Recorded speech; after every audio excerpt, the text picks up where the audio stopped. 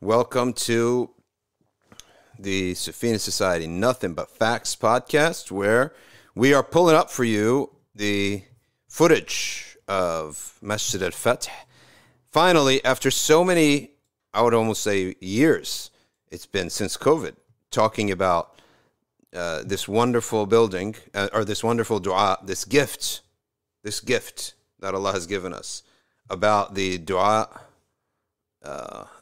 of Wednesday between Dhuhr and Asr.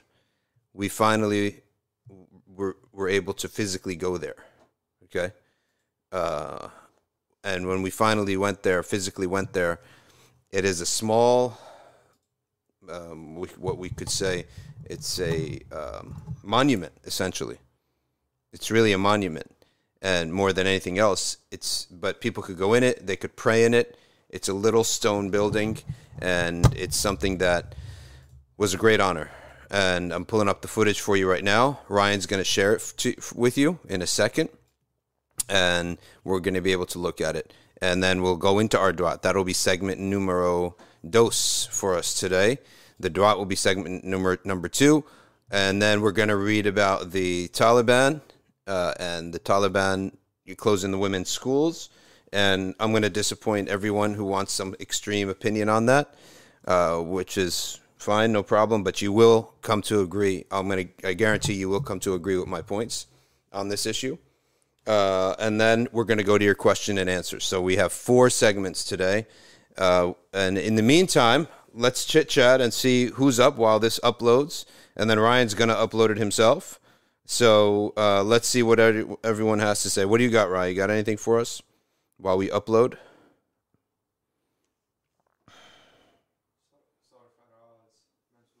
Surfraz, mashallah, we went and saw him at Umrah. Mashallah.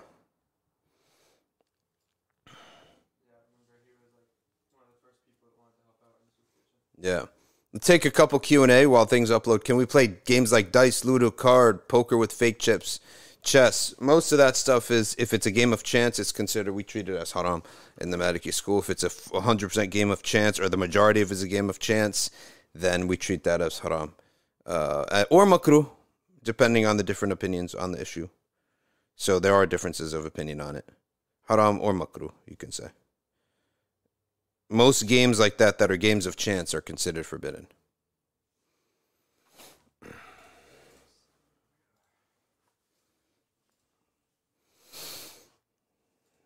What else we got? Yeah, I sent it over. You should be getting it soon.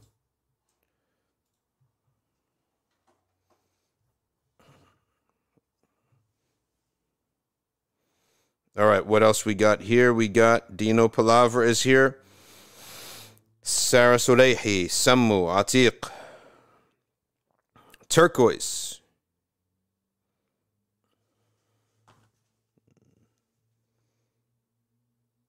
And Ryan was making a really good point about how so quickly all these guys in the sports world rendered their whole careers to be meaningless. So quickly. They rendered their entire careers and their entire sport to be meaningless, right? So quickly when Damar Hamlin went down. And it's almost like the hijabs went down. And everyone, all of a sudden, prayers. So-and-so is for extending his prayers. So-and-so has sent his prayers. Blah, blah. Prayer to whom? Just prayers. So it's just like amazing to see and to watch. It's amazing to see and to watch how quickly the hijabs of ghafla go down. And that's why, really, the Prophet, peace be upon him, truly forbade, in no uncertain terms, playing games for money. He forbade it. And many people don't know that ruling. And I think all the Muslim athletes, people were shocked when I told them this. They may find a fatwa or something from a madhab or otherwise, but that is the ruling, that direct hadith, the Prophet ﷺ forbade games for money. There would be no sport industry in the Sunnah.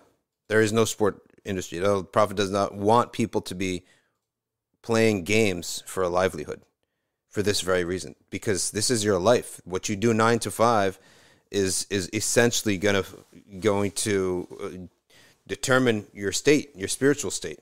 I mean, how true is that? That is so true. If you're a caretaker as a nurse or a teacher or a kindergarten teacher for 8 hours a day, for 5 days a week, for 15 years, that's not going to impact your personality, your spiritual state, your perception of life? Of course it is. You come into this business, let's say what we're doing here, Dean, work in a masjid or an Islamic organization. Come in as a regular guy, you will, in 15 years, you will be something totally different. In 10 years. You will have been so polished, and you will be someone from an Islamic perspective, from a Dini perspective, completely different in a positive way. Just by the repetitions of salah in the masjid, the hearing the lectures. And I've actually seen it. I've seen guys who I didn't even like, and they went into charity, like Islamic charity organizations or something like that. And they've been doing that as a job for like 10, 15 years. And I'm telling you, they've heard so many lectures. They've been on many Umrah and Hajj trips. They've been to these war-torn or poverty-stricken areas. They've been to all these places. They're in masajid all day and all night. Okay? They're in masajid so much. They've been polished. They're exemplary, I can say, and without any hesitation, exemplary in their akhlaq, in their state, their trust in Allah, their belief in Allah and everything. Exemplary, I'm telling you.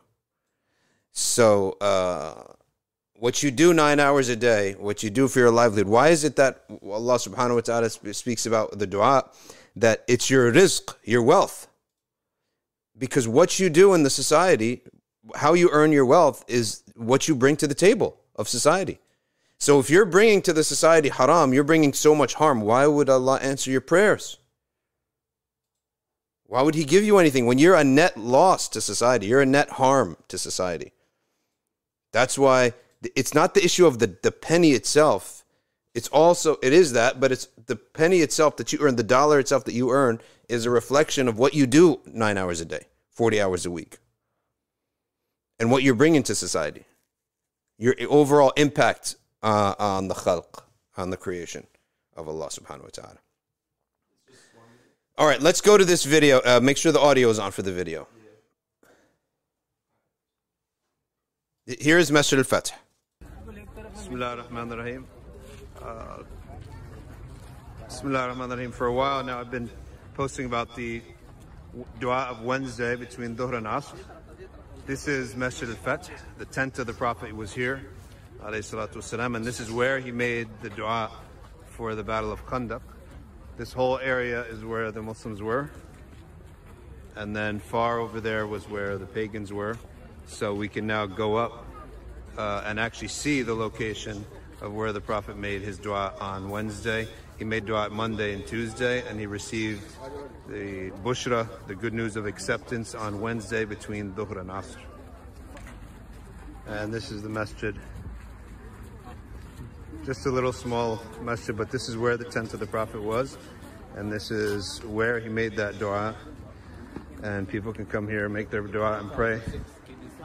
And we can now combine the time and the place of the ijabah.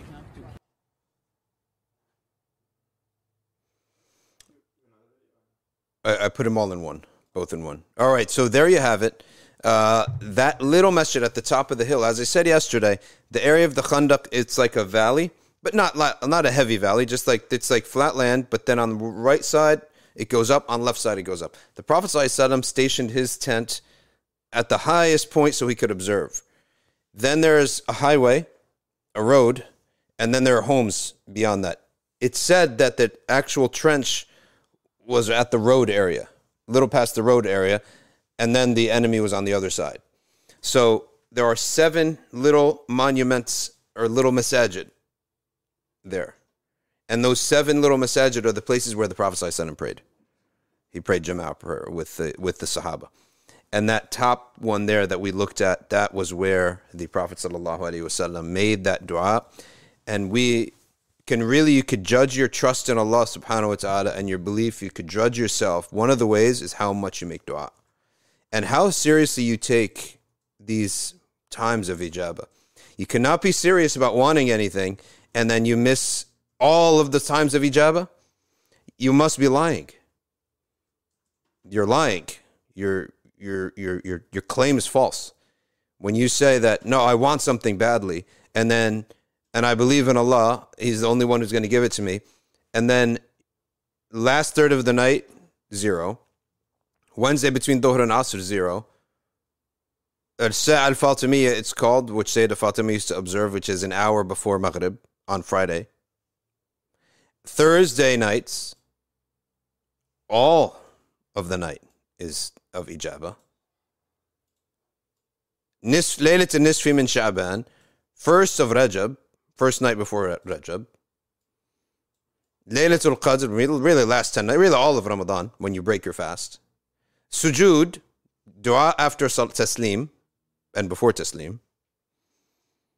Did we miss the nights before the 2 Eids? When it's raining, when you're traveling, when you're sick. These are, we have to chase after, right after the adhan. Times that are blessed. And then there are places that are blessed. No place where dua can be more answered than the holy cities of Mecca and Medina. And then after that, Al-Quds. And then the battlefield. If we were ever in a battlefield, like that's an area of ijabah too, because people are being taken as martyrs. That's something, of course, we may not see in our whole life. Let's turn to our dua. أعوذ بالله من الشيطان الرجيم بسم الله الرحمن الرحيم إنا فتحنا لك فتحا مبينا ليغفر لك الله ما تقدم من ذنبك وما تأخر ويتم نعمته عليك ويهديك صراطا مستقيما وينصرك الله نصرا عزيزا وكان عند الله وجيها في الدنيا والآخرة من المقربين وجهت وجهي للذي فطر السماوات والأرض بسم الله الرحمن الرحيم نصر من الله وفتح قريب وبشر المؤمنين يا أيها الذين آمنوا كونوا أنصار الله كما قال عيسى بن مريم للحواريين من أنصاري إلى الله قال الحواريون نحن أنصار الله الله لا إله إلا هو الحي القيوم لا تأخذه سنة ولا نوم له ما في السماوات وما في الأرض من ذا الذي يشفع عنده إلا بإذنه يعلم ما بين أيديهم وما خلفهم ولا يحيطون بشيء من علمه إلا بما شاء وسع كرسيه السماوات والأرض ولا يؤوده حفظهما وهو العلي العظيم آمن الرسول بسم الله الرحمن الرحيم لو أنزلنا هذا القرآن على جبل لرأيته خاشعا متصدعا من خشية الله وتلك الأمثال نضربها للناس لعلهم يتفكرون هو الله الذي لا إله إلا هو عالم الغيب والشهادة هو الرحمن الرحيم هو الله الذي لا إله إلا هو الملك القدوس السلام المؤمن المهيمن العزيز الجبار المتكبر سبحان الله عما يشركون هو الله الخالق البارئ المصور له الأسماء الحسنى يسبح له ما في السماوات والأرض وهو العزيز الحكيم أعيذ نفسي بالله تعالى من كل ما يسمع بأذنين ويبصر بعينين ويمشي برجلين ويبطش بيدين ويتكلم بشفتين حصنت نفسي بالله الخالق الأكبر من شر ما أخاف وأحذر من الجن والإنس وأن يحضرون عز جاره وجل ثناؤه وتقدست أسماؤه ولا إله غيره اللهم إني أجعلك في نحور أعدائي وأعوذ بك من شرورهم وتحيلهم ومكرهم ومكائدهم أطفئ نار من أراد بها دعوة من الجن والإنس يا حافظ يا حفيظ يا كافي يا محيط سبحانك يا رب ما أعظم شأنك وأعز سلطانك تحصنت بالله وبأسماء الله وبآيات الله وملائكة الله وأنبياء الله ورسل الله والصالحين من عباد الله حصنت نفسي بلا إله إلا الله محمد رسول الله صلى الله عليه وآله وسلم اللهم احرسني بعينك التي لا تنام واكنفني بكنفك الذي لا يرام وارحمني بقدرتك علي فلا أهلك وأنت ثقتي ورجائي يا غياث المستغيثين يا غياث المستغيثين يا غياث المستغيثين يا دارك الهالكين يا دارك الهالكين يا دارك الهالكين اكفني شر كل طارق يطرق بليل أو نهار إلا طارقا يطرق بخير إنك على كل شيء قدير. بسم الله أرقي نفسي من كل ما يؤذي ومن كل حاسد. الله شفائي بسم الله رقيت. اللهم رب الناس أذهب الباس. اشفي أنت الشافي وعافي أنت المعافي. لا شفاء إلا شفاؤك شفاء لا يغادر سقما ولا ألما. يا كافي يا وافي يا حميد يا مجيد ارفع عني كل تعب شديد واكفني من الحد والحديد والمرض الشديد والجيش العديد واجعل لي نورا من نورك وعزا من عزك ونصرا من نصرك وبهاء من بهائك وعطاء من عطائك وحراسة من حراستك وتأييدا من تأييدك يا ذا الجلال والإكرام والمواهب العظام. أسألك أن تكفيني من شر كل ذي شر إنك أنت الله الخالق الأكبر. وصلى الله على سيدنا محمد وآله وصحبه وسلم تسليما كثيرا طيبا مباركا فيه والحمد لله رب العالمين ظاهرا وباطنا وعلى كل حال يا أرحم الراحمين. We'll stop here and take a few minutes for dua. Bismillah.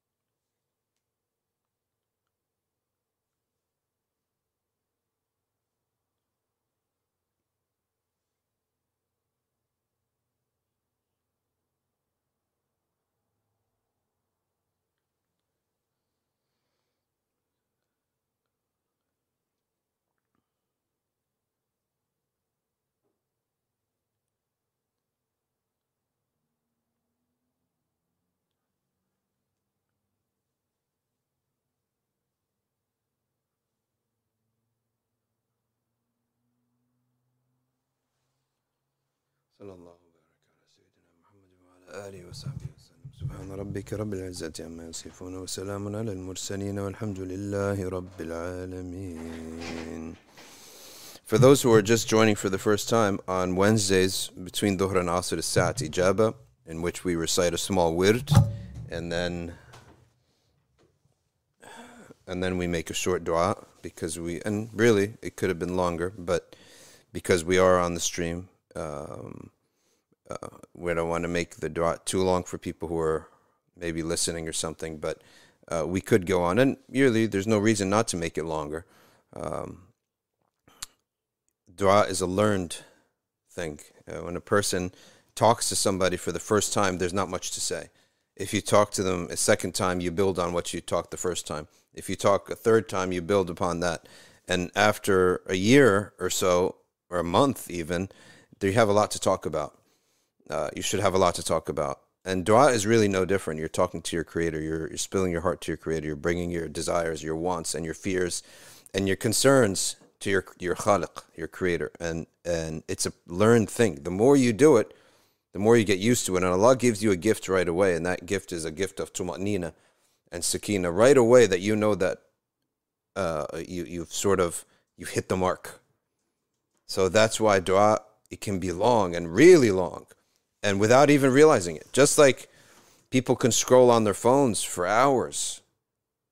Hours, I'm telling you, 4 and 5 and 6 hours on their phones. Phone dies, charge that one, get on the laptop. Laptop dies or it's too big, get the phone back, right? People are sleeping, put the earbuds in. Hours on end. With what? With the creation. Right? Not even good creation, just fools posting nonsense. But when you're sleepy and your eyes get locked in, it's hard for you to pull out. So we could do that.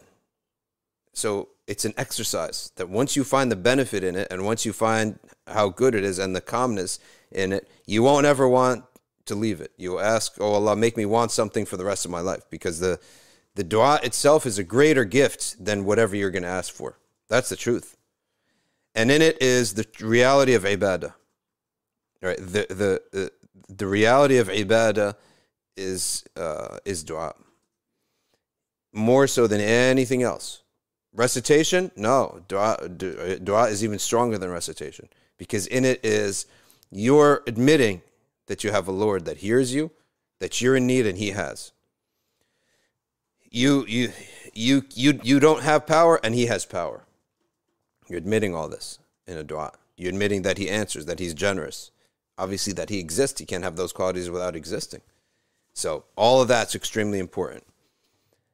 That ends segment number 2. Segment number 1 was to show you what Dar al-Fath looks like. Segment number 2 is to recite the wird, Hizb al-Nasr by Imam al-Haddad, and then do the dua. Segment number 3, I'm now going to expound upon some principles that I personally observe and feel that they're correct regarding political situations abroad in terms of Muslim parties, etc. Now, immediately, I like to draw a distinction between parties that are in the Islamic world. That which is openly Muslim and submitted to Allah subhanahu wa ta'ala, and those which are not. So you get, for example, most of the regimes of the Arab world, they may pay some respects to Islam, maybe and maybe not. Okay? They may pay some respects. But are they openly saying, we are here, we have submitted to Allah, and we are here to advance what pleases Allah and reduce what displeases our Creator? And is in line with the Sunnah, we want to advance it, and what is not in line with the Sunnah of our Prophet, we want it to retreat, we want to decrease it. So you have examples of those. Erdogan, for example, is openly explicit about that. The Taliban is openly explicit about that. The Muslim Brotherhood of Egypt, openly explicit about that. Now, that claim in itself, from a bird's eye view, is positive. That action itself is positive. Like when someone like Mike Tyson, who's, he's Mike Tyson. You know about him, right? You don't expect a serious, profound, seriousness to hover around Mike Tyson. He's like an entertainer. He's still an entertainer till today. When a man like him takes shahada, you have to appreciate it. You respect that. It's honorable.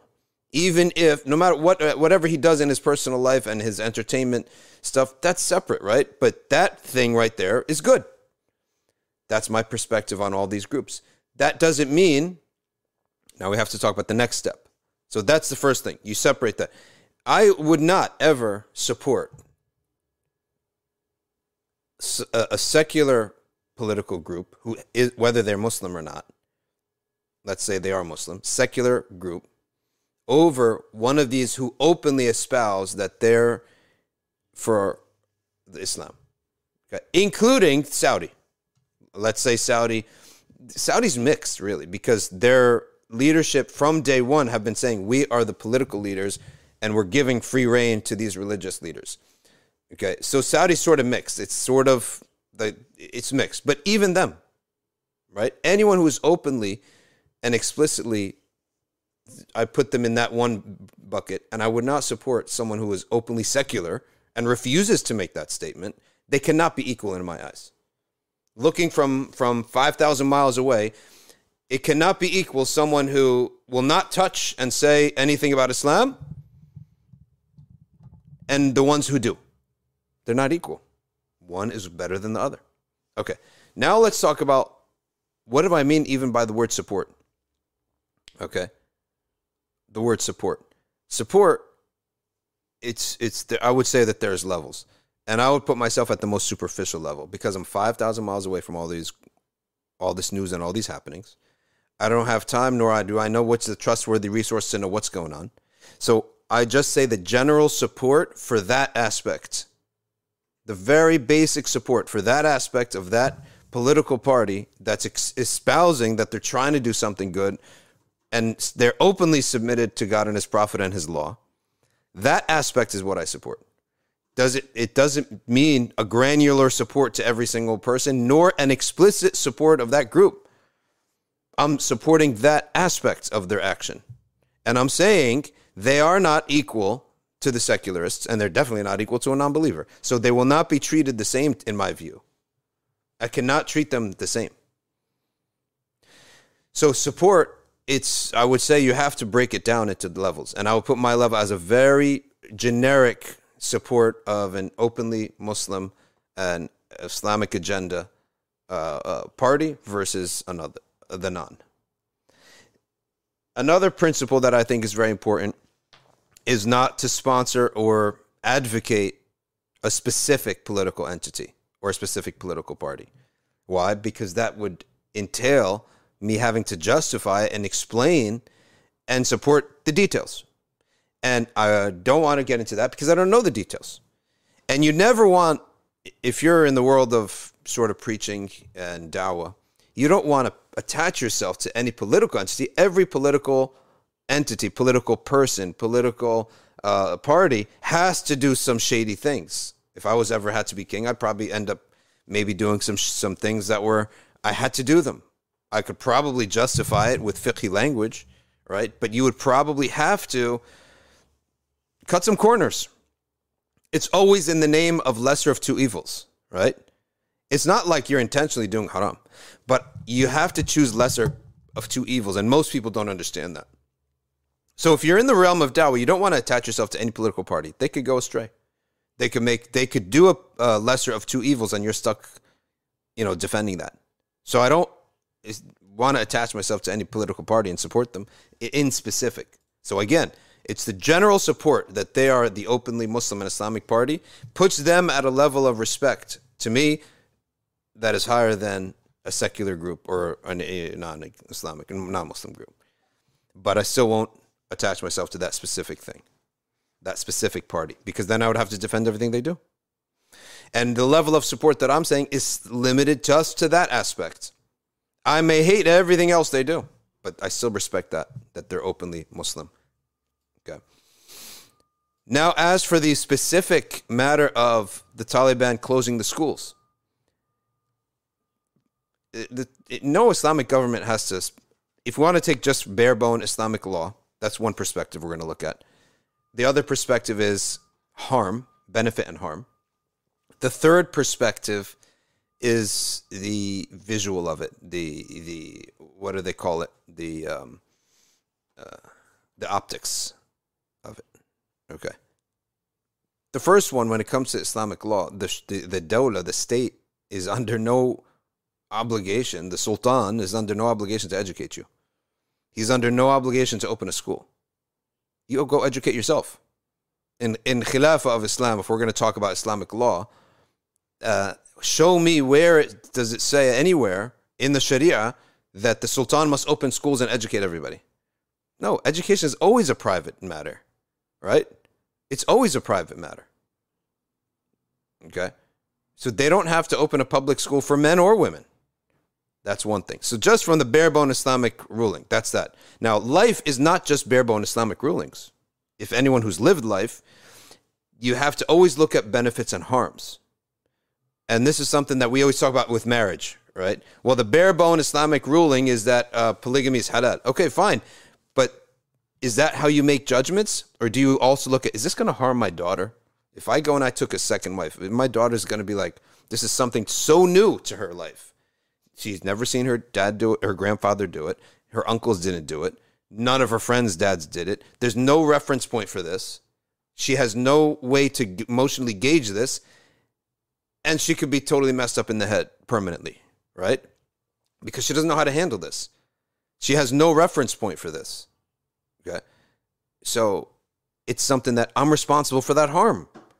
Did I commit that? The marriage itself is not sinful. I'm not committing zina, but the harm I'm responsible for. So when we live life as Muslims, we don't live life by a textbook purely. We also have to judge benefits and harms. And in the urf of the world that we know today, countries support public schools, right? That's like a urf. It's like a widespread thing, right? So now you go to the element of benefit and harm, and clearly, and I say this, and this is another point, a lot of the Muslim guys, they have very little tolerance of, especially the religious guys, a lot of them, they have very little tolerance for women wanting to do anything. And I'm thinking to myself, not everything that a woman wants to do is based in feminism. I mean, you cannot expand feminism so much that every single little thing that a woman wants to do, it's feminism. It's almost like hasad in some cultures, hasad is expanded so much, right? Like you stub your toe, hasad. You had a fight with your wife, hasad. Your kid got an F, hasad. It's like you're patting yourself on the back way too much. Nobody really admires your family that much, to be quite honest with you, just to bring you down to earth. The Wahhabiyya, shirk. Everything is expanded to shirk so much. You wake up in the morning, you brush your teeth, you wonder, did I commit shirk with the toothbrush? Right? It's like way in an excess, okay? You go now, let's say to, what else is a shaitan himself, right? Shaitan himself is blamed for things, your own nafs did it, right?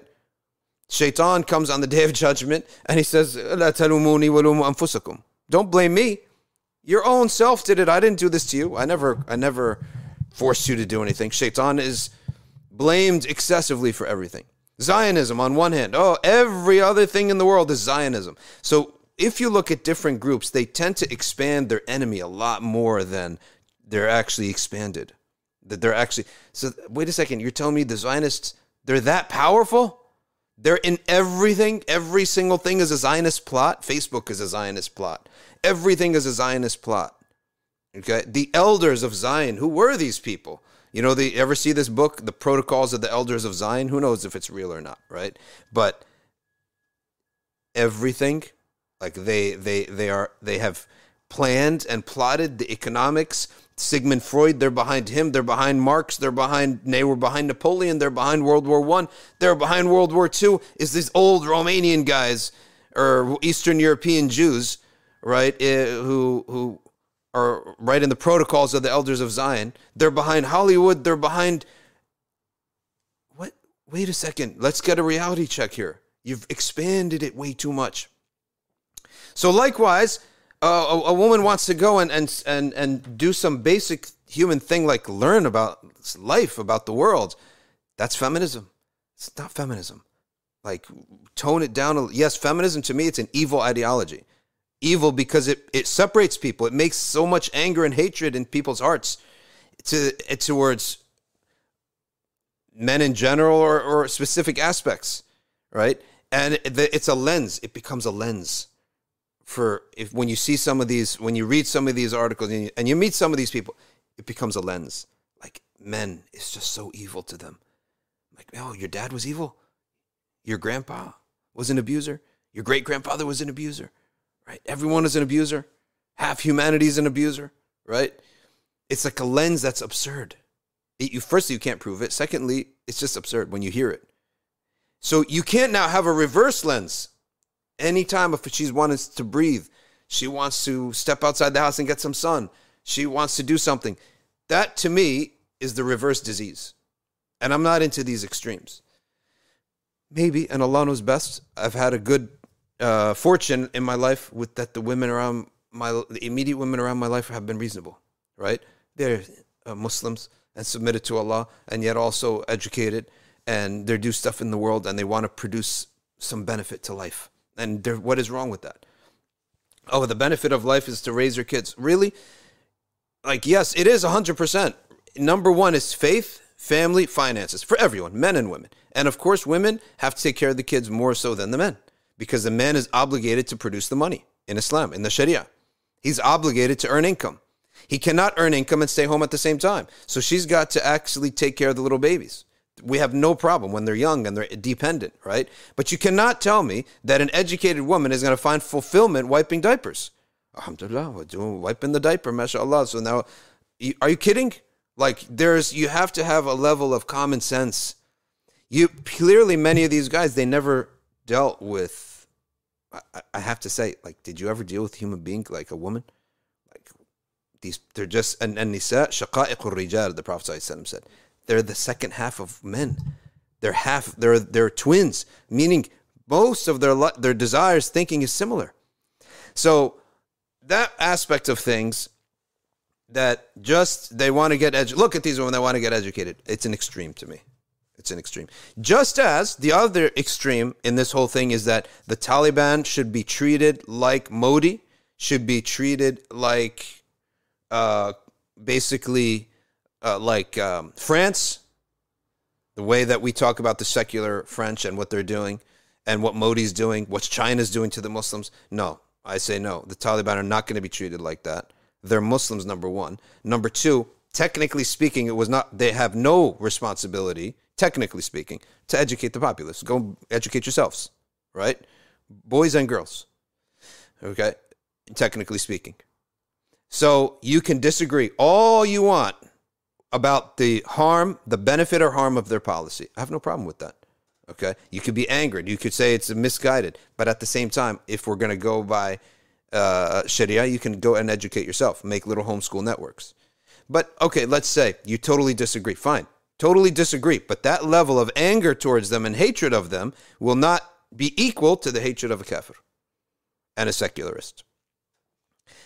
Say what you want about all these Islamic groups, Muslim Brotherhood. Many of them have many bid'ah khafifa, which means that it doesn't remove them from Ahl Sunnah, but it's like something that it's incorrect, a misguided error. Many misguided errors, but we cannot put them equal. So that's the one extreme.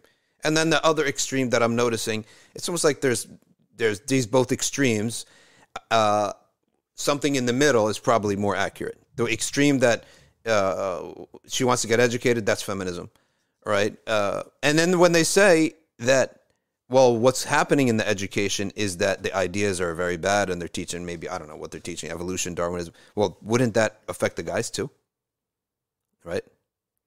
You should take the guys out of that school too, if that's what was the case. Just as a concept. If it's the content of the education, then pull the boys out of it too. If they're teaching evolution in a school, in a class, I'm going to say to both my son and my daughter, leave the class. Object. There was a book, said the dog paw and the whale fin look similar. So they have the same ancestry. Or the whales came from dogs or vice versa. Bears from orca whales or something. Yeah. Far off. I mean, the analogy, the qiyas here, in logic, it's like a massive leap. Right? From just one... So there's a lot of observations. Apes have legs. You have legs. Am I supposed to make a conclusion there? Right? Anyway, if it's the content, then it applies to guys and girls. Right? They should be out of the school. So why did they do that? We can read here now. I'm just going to read it. But my essential principles, all right?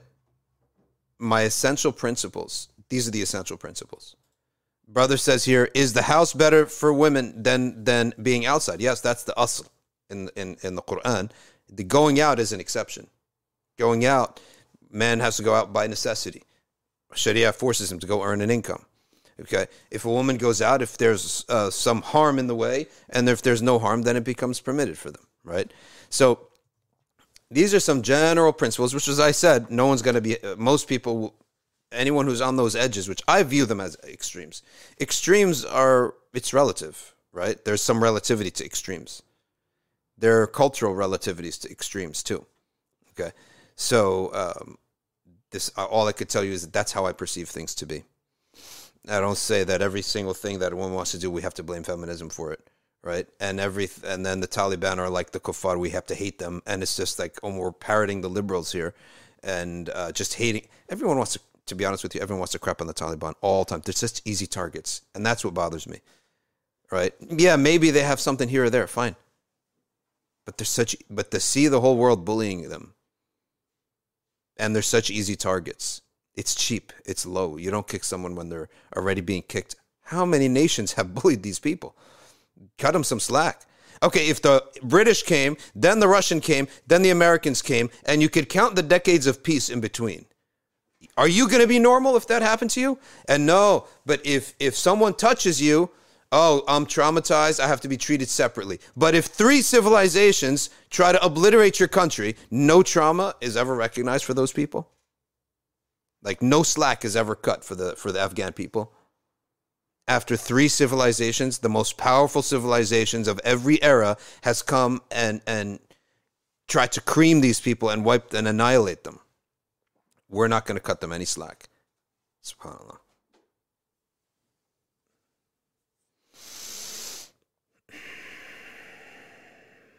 Let's read the article. The Taliban administration in Afghanistan has announced that girls' high schools will be closed.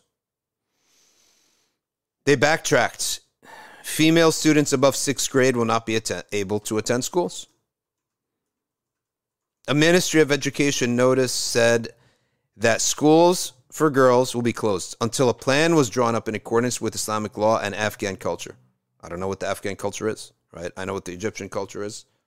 I could pretty much maybe guess fairly accurately about the Turkish and all the Mediterranean cultures. I don't know what the Afghan culture is. And then do we have a generational gap here? Like the youth of Afghanistan are like the elders of Afghanistan? Of course not. No. The youth of Afghanistan who grew up on the internet are not going to be like the elders of Afghanistan. So you're going to have a generational gap there too. Is it possible to have Islamic schools? Very possible. If I was a governor, I would want an educated populace. I think anyone would, right? I don't think they want an ignorant populace. I think they want an educated populace, but their concept of the culture may be different than ours. Okay? We've dealt with generational cultures, gaps. We've dealt with immigration gaps. We've dealt with cultural gaps. Me as anyone who's a kid of immigrants, you notice probably your parents had adjusted to the Western culture with time. But maybe way back early on, especially in the 80s and 90s when the world was not one neighborhood or one, what do they call it, one global village, the immigrant and the first generation, you notice a massive cultural and generational gap and technological gap. Massive gaps. I think maybe that's what's going on here. So maybe the men who made these decisions, hey, all my grandmothers never went to school. This is a new thing in our society, and they get nervous about something and shut it down. Whereas the younger generation has not seen life without schools, and they see the whole world's going to school. So it's a shock, and it's an area of disagreement. A Ministry of Education notice said that they will draw up these plans. We inform all girls' high schools and those schools that are having female students above 6 that they are off until the next semester. So is he saying here that they already have girls' schools? Right? Now, you may say that the elders, they don't have secular education, so they are nervous about the next generation having secular education. Possible. That it's a complete misguided and it's based upon defensiveness and it's based upon maybe that they feel that these girls are starting to know more about the world than them. That's a big assumption. How do you know these facts? How do you know that these are facts? We don't know. Could it be? Yeah, everything is in the realm of possibility. But we don't know that it's a fact. Okay, Heather Barr, a journalist, says girls in Afghanistan crying after they were promised schools would reopen. And then Taliban closed them again. Hold on. Heather Barr, let's go to your record and see if you reported them crying in 2002 when they were being killed. So I don't want to hear anything from you Westerners and you hypocrites. These people were bombed, their lights out by George W. Bush, and nobody said anything. Now, when it comes to a Western value, so Muslim women in Afghanistan, you can talk. You talk. You, Western liberal journalists, zip it because you're munafiqs and all you care about is reporting something that is in line with your own ideas. So I don't care what you have to say. Heather Barr, who was just khalas, so emotional that the girl's crying. That girl was crying 2001 when her parents were killed, and you said nothing. So just, we're not accepting it from you. I'll accept it from a regular Afghan woman who's lived there, lived through the wars. That's her country. That's her life experience. That who I'll accept it from. Now, the minister, the spokesman, Aziz Rayyan, he would not comment on the reasoning. It's very disappointing that girls who are waiting for this day made to return from school. So the optics of that and the decision, well, why did you promise it and then pull it back? That's like an administrative blunder. That's a blunder in a decision making. You made a promise and now you pulled it back. So yeah, you're going to deserve some backlash. I can't sympathize with you on that. When you made a promise and then you pulled it back. See, what I try to find is objective things that we can definitely say based upon facts that something's right or wrong. And that's definitely wrong. You can't make a promise like that. Like there was a person who went for a ruqya one time. And the people didn't know how this works. So they said to him, is there a fee? He said, no, you just put a donation in whenever you want in the box. No fee. So they did the ruqya, spent maybe an hour with the man, and they left. They go and they put like a small amount of money in the box. The guy goes to check the box, and he finds like a $50 bill. Hey, $50 an hour is not that bad, right? He gets upset, and he said, no, you need to put $300. That's the cost. Oh, wait a second. You just messed up in fiqh right there. If you told people that this transaction is charitable, there's no cost. You cannot come afterwards and say, no, it's $300 an hour. So that's an objective fact. This is an objective fact. You made a promise, you broke your promise. So you deserve the backlash that you're going to get. I'm sorry to tell you that. On this matter, that's it. It shows that the Taliban are not reliable. By the way, that's if this news report is correct, that they promised it, then they retracted it. Okay? It shows that the Taliban are not reliable and cannot fulfill their promises. Yes, that's also true. Okay? This is said by an Afghan politician. I'm sure she's based in London. I'm sure she hates the Taliban, but that doesn't matter because that's actually true. Okay?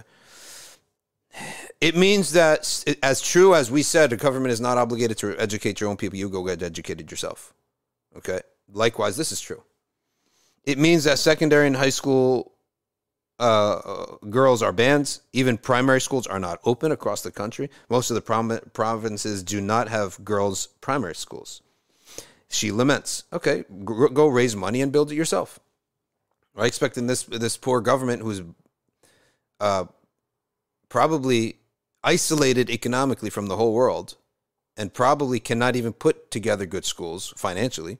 So you're in London, you're eating and sleeping and peacefully and making a lot of money. So donate and start a girls' school. Then let them have schools in their homes in private where the Taliban can't go and shut them down. And it shows that the Taliban is exactly the same as before. They are against girls' education. It could be true, it could not be true. Well, clearly they're shutting down. Are they? What are their beliefs on girls' education? Clearly not extremely. They're not extremely active in it. But is it fathomable that they want ignorant girls? Like, let's also think that they're human beings. Taliban, they're human beings too. Is it fathomable that they're against women's education? I don't know. Maybe I'm wrong about that. I'm giving too much credit, but I can't imagine that they're against. It's a claim, right? Is it fathomable that they want their girls to be ignorant? The education ministry acknowledged authorities faced a shortage of teachers. I cannot expect the Afghan government to put together a great public school. Go put your own together. Afghans, dissidents, whatever you are, go raise the money and hire the teachers yourself, make homeschools. The education ministry continued to say that many tens of thousands of people fled the country, especially the Western educated people who would have fulfilled these roles after the Taliban took over again, right? Says President Ashraf Ghani when Ashraf Ghani's Government collapsed, Western-based government collapsed. All these Western-educated people, they all fled, so there's not enough teachers. We need thousands of teachers to solve this problem. We are trying to hire new teachers on a temporary basis, the spokesman said. The Ministry of Education had announced last week that schools for all students, including girls, would open around the country on Wednesday, okay, which is the first half of Afghanistan's new school year, okay? Then on Tuesday evening, the ministry spokesman released a video congratulating all students to return to class. All right, they're just telling you a video was out there, so I'm sure that they're not lying about this. I'm pretty sure. An AFP team was filming at a certain school in Kabul, and a teacher entered and said, class is over. The students, crestfallen, they came back to school for the first time. And by the way, it is an all-girls school. It's not a mixed school with guys and girls. It's an all-girls school. Okay, but it's like it's concrete. It's not something that you would want to be in. All right, but anyway, all the girls tearfully packed up their bags and left. And my girls are, because it's not just about the policy, it's about how you implemented it. And how you promised one thing on Tuesday, on Wednesday, you just made it, what kind of, am I wrong about that? Right? Muslim or not, pious or not, good intention or not, you screwed it up. Okay? The way that you rolled it out, just like KSA, I have no problem with Saudi trying to say, listen, we want the most money out of this. Let's be as efficient as possible. We'll control the Hajj. But the Mutawif rollout was a disaster, right? The rollout was a disaster.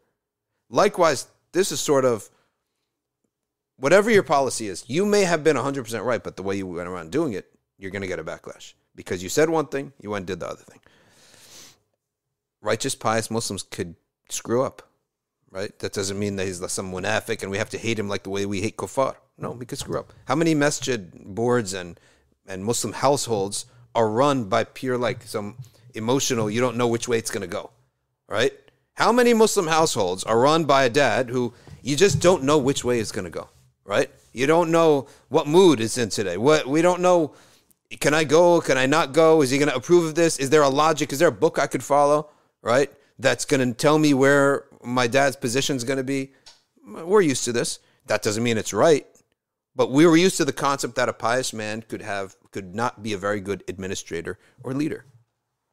That doesn't mean we're going to put him up with a kafir and a munafiq, right? The students were crying and reluctant to leave class, says Umrah Khan. And by the way, not everyone who criticizes the Taliban is some feminist supporting liberal kafir munafiq. That also is absurd, too. It's an unacceptable thing.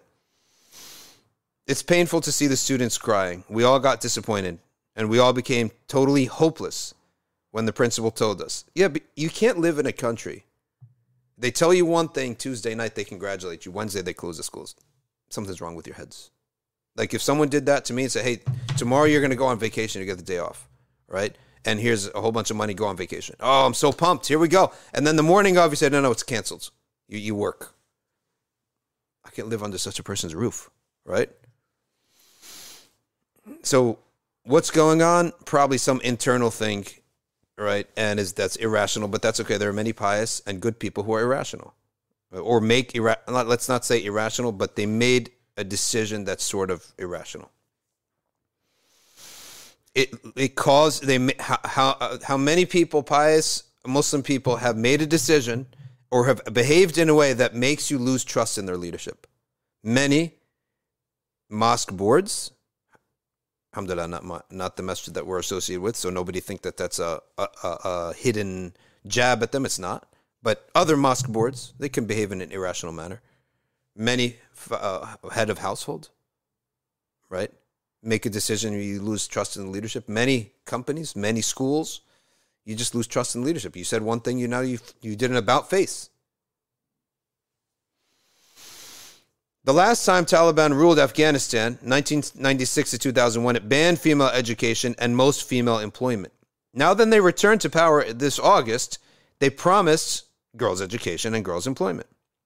The international community has made the education of girls a key demand for any future recognition of the Taliban administration. Well, that I don't like to see.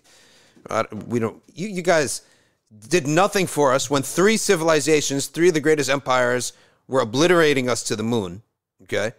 And now you come in and put demands on us. That to me, remember when we read the Taliban press release, right? And they were like, we are here. We want to be part of the world community. And I was like, what the heck? You guys are the Taliban, right? Have some toughness in your press release. Like, we're here. We're going to do what we want. You guys try to obliterate us 3 times. We're still standing. We don't want to hear anything you have to say. That's the type of attitude I would like to see. Of course, in the back end of things, you have to make relations. You got to sell stuff. You got to buy stuff. You have to make deals. That's in the back. But the front of it should have been much stronger. We did that on Nothing But Facts a while back. That's like, the Somali pirates releasing a press release saying, we would like to respect the oil tankers as they pass by, right? No, it's off-brand. Kareem. Salam rahmatullah. What's happening? What's going on? Half day at Amazon, mashallah? Just lunch break. Lunch break. Now the international community has made these demands, and the U.S. forces withdrew. United Nations envoy was initially pleased with the announcements, and then after the closure, they found it disturbing. You know what? I really could care less what the UN envoy thinks. UN envoy did nothing for them when they were dying and being killed. So what you have to say means nothing to me. Okay. The Norwegian Refugee Council. What is your business with the Norwegian Refugee Council commenting on Afghanistan? I'm telling you, the nerve. It's one thing for us to have our own debate. It's another thing for these people to come in and chime in, like in such a manner. What is the Norwegian Refugee Council? You go back to your Icelandic roots and go back to your home and shovel snow. Like, what is your business in Afghanistan? They have deep concerns against, what is this, the Norwegian Refugee Council refugees, like Afghan refugees? Is that their business? But shouldn't you be bothered if people are talking about your family, right? Your family went through hell for 30 years. And now that you're recovering, now you got people pontificating about you and telling you what to do and commenting. It's got to bother anybody. We expect the Taliban government. Who are you, first of all? Norwegian Refugee Council? We expect? Who in the world are you? Is it me, or is this like totally out of line? Like, you're totally out of your place right here, right? You're not even close to Afghanistan. You would have to take 3 flights to get into Afghanistan. We expect the Taliban government. Oh my goodness. Why is Al Jazeera reporting this nonsense in the first place? Yeah, I'm trying to read the most sympathetic article here, right? Al Jazeera is probably going to be the most sympathetic one to the Taliban. So the critique of the Taliban will be most fitting, right? Whereas at CNN, you expect all trash, right? They're going to trash on the Taliban. Anything else, you're going to expect them. BBC, you're going to expect them to crap on the Taliban. But here, Al Jazeera, Qatar, you expect a little bit of a sensitivity there. Because that makes the critique more rooted. The critique of your ally, or supposed ally, not ally, they're not going to be allies, but anyway, let's keep reading. This absurd comment from John Eglund. All right. We expect them to resume the complete education cycle for all girls and all boys, in line with earlier public assurances they have given. The nerve. That's why it stinks to be weak, because this kind of garbage happens. And you got some fool commenting from way different hemisphere. The nerve that they're commenting, that means you're weak. Not blaming them for being weak, but I'm saying that's how terrible it feels to be weak. When the Taliban took over, schools were closed because of COVID, but only boys and younger girls were allowed to resume classes 2 months later. The Taliban had insisted they wanted to ensure schools for girls aged 12 to 19 were segregated and would operate according to Islamic principles. Good for you. I support you on that. By the way, I don't even think boys should be in school 8 hours a day. They should be in theory for 4 hours, and then they should be in the fields with other men for 4 hours. Imagine raising a generation like that. Okay. Theory for 4 hours a day. First, physical fitness. So first thing when you come, you do a jog. First thing. Okay. And then you do theory for 4 hours or whatever.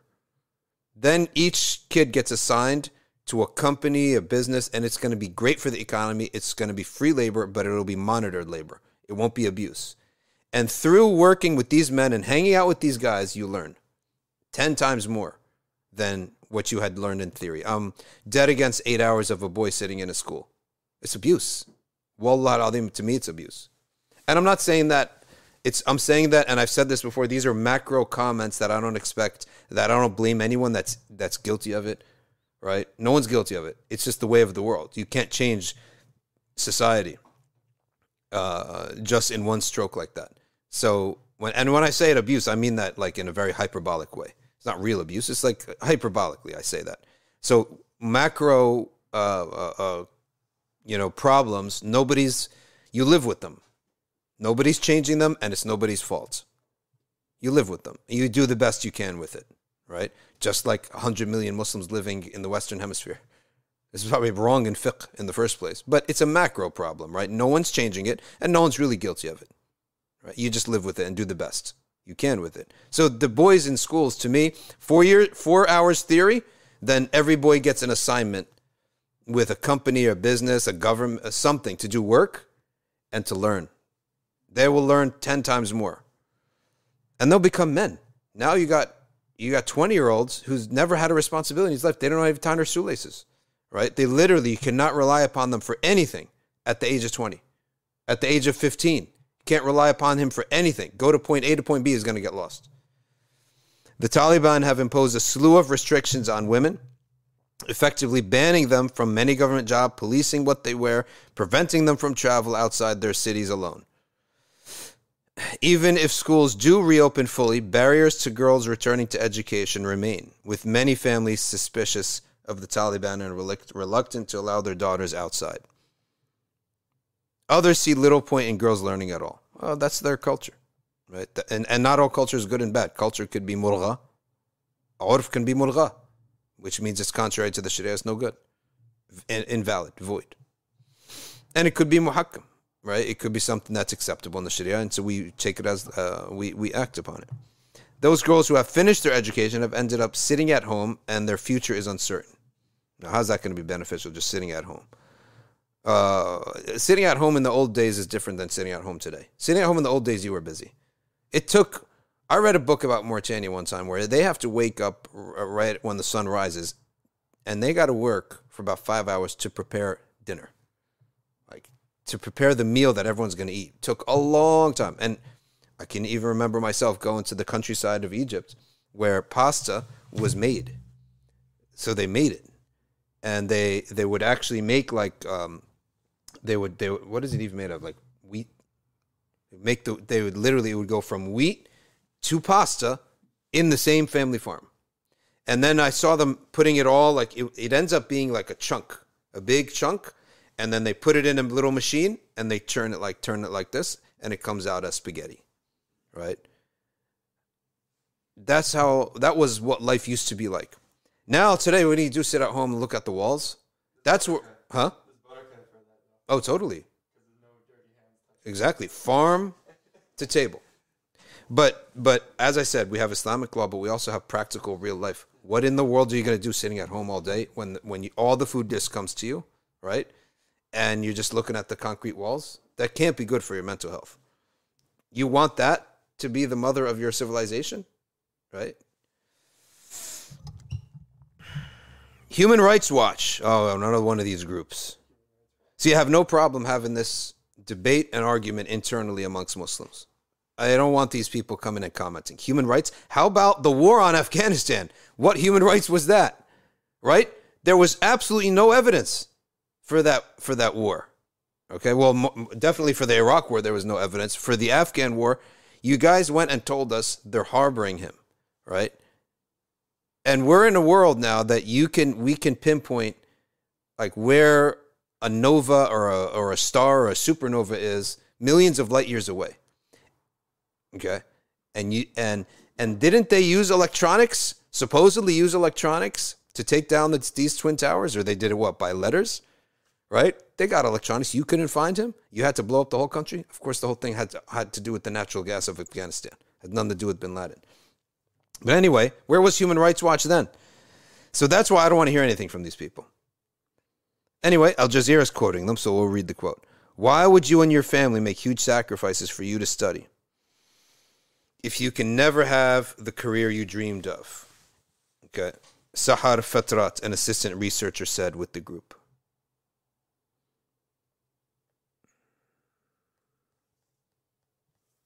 And that's the end of the article, I guess. Looks like that's the end of the article. So, as we said, to summarize, Kareem came late, but to summarize, it's basically we looked for the kulliyat of the mas'ala. And the kulliyat of the mas'ala, to me, the kulliyat means it's a general principle. And it could apply to many things, is that when I look at, from a bird's eye view from 5,000 miles away, the political parties of the Muslim world, I look at them as those who are explicitly and openly, they have telling you they submit to Allah and His Messenger and they want to advance Islam. And then there's the secular groups. They cannot be treated equally by us. Irrespective of all the mistakes, misguided errors, even light bid'ahs, that one group is upon. Muslim Brotherhood's one of those. The Muslim Brotherhoods is explicitly trying to be Muslim. Of course, they are, like, if you say the word Muslim Brotherhood in the Arab world, you go to jail right away. Like, they are so scared. If anything bad happens, they blame it on the Muslim Brotherhood. I wasn't even a supporter of the Muslim Brotherhood. But, again, from that bird's eye view, one group of guys, they're saying we're Muslims and we're here to advance Islam. Whatever you think else, that's a good quality. They have to be respected for that, right? And then others are openly secular. So they cannot be equal in my view. And they get respect for that aspect of their action. Anything beyond that could be, you can call it a misguided error. You could not like the way they do things. And you could say even that they have many innovations and errors in their beliefs and in their practice. Fine, all that you could say. But you cannot treat them equally as the secularists. So that's the one kulliyah, or general principle that I go by. Second general principle is you can never really attach yourself to any political party, because that, especially if you're in dawah, because then you'd be responsible for justifying all of their actions, and it's going to come back against you, right? So you should never really explicitly support a specific person or party. Third thing is that there's always a lack of information to pass a judgment. So when it came to the schools, the way I looked at it is divided up into the Islamic ruling, the urf, and the benefit and harm. And then, what was the third thing we said, right? We said the optics of it. The optics of it. So when it comes to the Islamic ruling of it, if that's what we're going to go by, they're not responsible for educating anybody, right? There is never in any Islamic text on the khilaf or whatever that they have to go make a school for you to go and get educated. No, they're not responsible for that at all. They're responsible for making sure that the public area is safe, everything that is not private territory or private property, that the public is safe and that no open sins are happening there or harm, and that the enemies are staying outside the country. And if they have excess money, they feed you, right? They feed the poor. That's what the Islamic government's responsible. They don't have to educate you. So that's the first thing on the Islamic point. The second thing is that on the urfi side of things, no, it is expected, and it's a reasonable expectation that government is involved in education by urf. All throughout the world, the government does this because of how expensive education is. So it is within policy, not within Sharia, but within policy, it's a reasonable expectation, right? So someone asked, can they stop the education once it's already started? They don't have to pay anything. If they started paying something, right?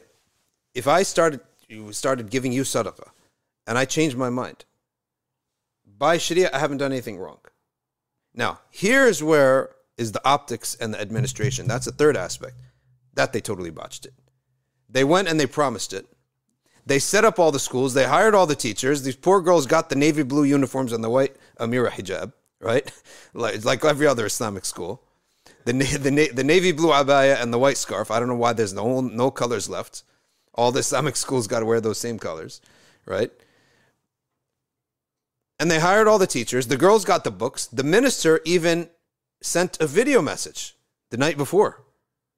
And then on the day of, they say, sorry, school's all canceled. So you totally botched it. You deserve everything you get in terms of backlash and hate after that, because that you screwed up. And then I said, though, but put it in context. Pious people can screw up. It's not an evil. I say that because some people want us to put the Taliban with Modi, Israel, France, and lump them with the kuffar. Even ISIS, too. And ISIS, we're not going to put Taliban with them, right? The Taliban are not them. Okay, we don't put a Muslim and lump him with a kafir. And look, the Islamic thing, they're not responsible by Sharia to do that. Fine, but we don't go. We have to go by urf. By urf, okay, we have to include that. We have to include that. And by urf, yeah, it is expected in the world today that you sponsor public schools for boys and girls to be educated. So, but why did they do that? It's really, who knows why they're doing that, okay?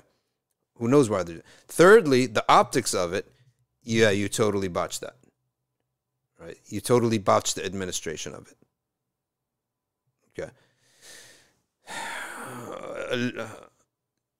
So that's basically the summary. What do you have to add to that, Kareem? That's a good summary, right? Because I try to look at it as, like, what's an objective fact that you could state? And I try to stay away from what many people want, which is they want you either to crap on Afghanistan, on the Taliban, who, as I also mentioned, have been bullied. They're the easy target, and it's low, in my opinion, to go that route because they're the easiest target in the whole world, okay? ISIS, these are a bunch of bad boy gangsters, at least in their videos. They try to appear that way. And they're beheading people, whatever. These Taliban, they're like miskeens. In my view, that they're miskeens, right? They're just pushed around by the global community. So I felt it was like cheap to join that. And on top of that, they're Muslims. You can't take that away from them. And the other side is, the other thing that I mentioned is that the flip swing of it is that anything women want is feminism. If she wants to just learn something about, medicine or chemistry or literature, it's a liberal feminist. And that's the expansion of the enemy. You go to certain quarters, the Zionists are behind everything. They're behind the internet. They're behind the space travel. They're behind World War I, Napoleon, currencies. They're behind everything. Zionists, the protocols of the elders of Zionists, elders of Zion, they're behind everything. Some Muslims, it's hasad. Everything that bad happens, my neighbor gave me hasad. My family gave me hasad. Right? We got a new car, hasad. So it's like the expansion. And some Muslim guys, they've expanded feminism, which I do hold to be like, it's a total, besides misguided, it has led to like so much hatred, right? And so many evil things, right? But nonetheless, you can't expand it like that. That every single thing that happens is a feminist agenda, and it's a feminist influence. Like they're regular people like everyone else who just want to learn something. They want to do something with life. You can't just sit around in four walls. It's not like the old days. The old days, everyone was doing that. But when, as a human being, you're seeing everyone doing something, you're going to also want to be part of it, but in a way that's halal for you. So that's basically the summary of the khulasa of the matter. That's the khulasa. Now we can open up to your questions and answers. And what is that? Montero saying? He was saying, What is he saying? What, la istihza? get braids. Oh, that's, yeah. I mean, can men get braids? Yes, they can. As long as it's not an imitation. In the style of braids should be not... who's he talking to when he said... Don't mock. Who's mocking? Nobody's mocking anything. La istihza. I don't know. Is he saying that his own comment he's being serious?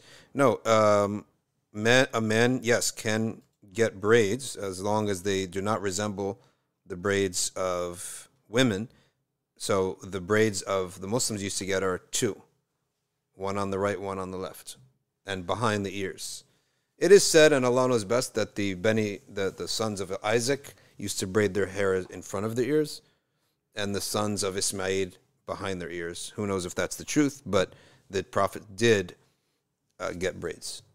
And especially in war, where your hair would be all over the place, so they used to braid their hair before war. We have a question. All right, go ahead, Rai. What you got? Someone asked, isn't the Sahaba women, Sahabiyats, learning as a reason? Can this be used as a proof that women should go to school? I don't even think you need to go there. Learning, the Sahabiyat, some of them learned, some of them didn't. But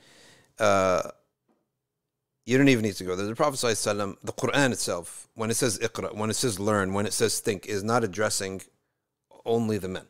It's addressing all people. All people, in order to solidify their iman and do something useful in the world, you need education for this. And learning, it's like I think learning is one of the best things that you could ever do in your life. But learning is not limited to schooling, right? You could learn in so many different ways. So whether that, and I think the best people who benefit from schooling are girls. Like they benefit from schooling. And as I said earlier, guys are best off learning from experience. If anything, schools should be for girls and life experience outside the school should be for boys. Boys, 3-4 hours of theory tops. Yeah, 3-4 hours of theory is way more than enough for boys. All right, what else you got? All right, lunch break is over. All right, take care, man. Assalamu alaikum.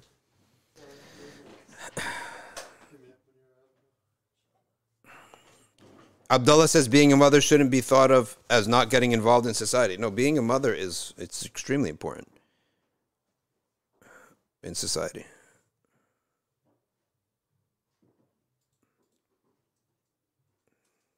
Right, read me questions.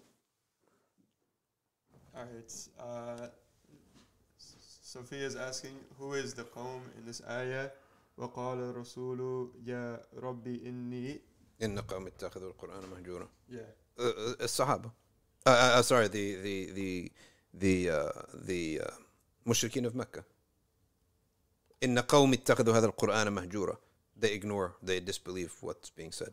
And some of the Sahaba, as Sheikh Muhammad al-Yaqubi taught us, they took that for themselves, meaning that they took the criticism for themselves and they said that we should read the Quran and revive our relationship with the Quran. But the ayah is not a criticism of the Sahaba. It's an attack and a critique of the Mushrikeen of Mecca.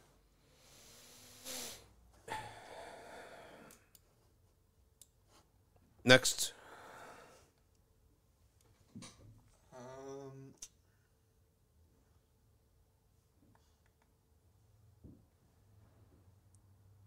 I don't even know. Okay, so let's take Reed's question here. Yeah, this one about the attributes of Allah too. Maybe you want to. All right, let's take the question from Safa. All of the attributes of Allah subhanahu wa ta'ala are equal. They're all one. They're never separated from one another. His knowledge, his creation, or the actions of his creation, his speech, everything, it's all one. Reed says, can we work for an animal nutrition association in a Western country? No problem. The industry involves feeding and caring for all different kinds of livestock. Okay, that will then be used for food or labor. And it includes pigs. Well, the aspect of raising pigs explicitly for food, that part of it would be haram. Everything else would be halal. And you're not responsible for who they sell their food to. But if your job is to take care of animals, لا بأس بذلك إن شاء الله.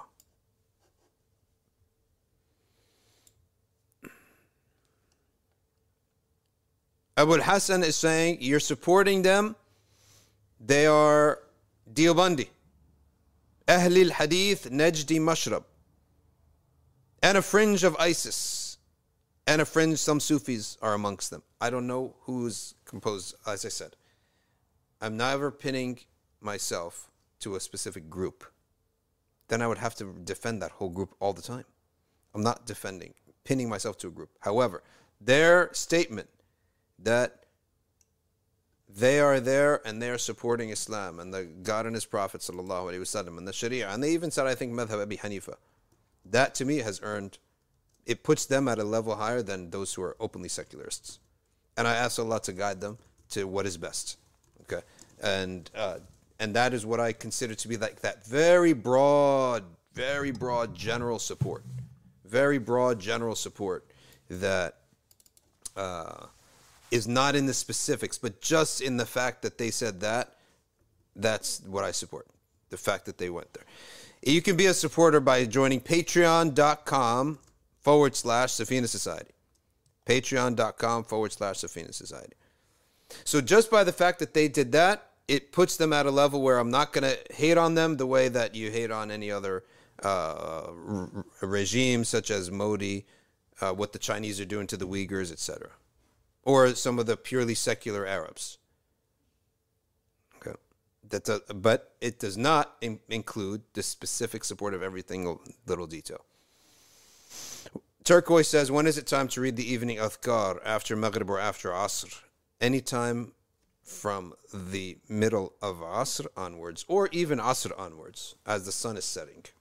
You can read the evening adhkar.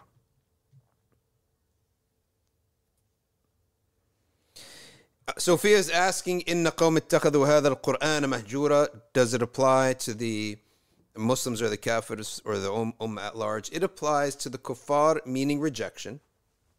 Hujran al-Qur'an, meaning complete rejection of the Qur'an. And it applies to the Muslims if they are heedless. The hujran of not reciting the Qur'an much.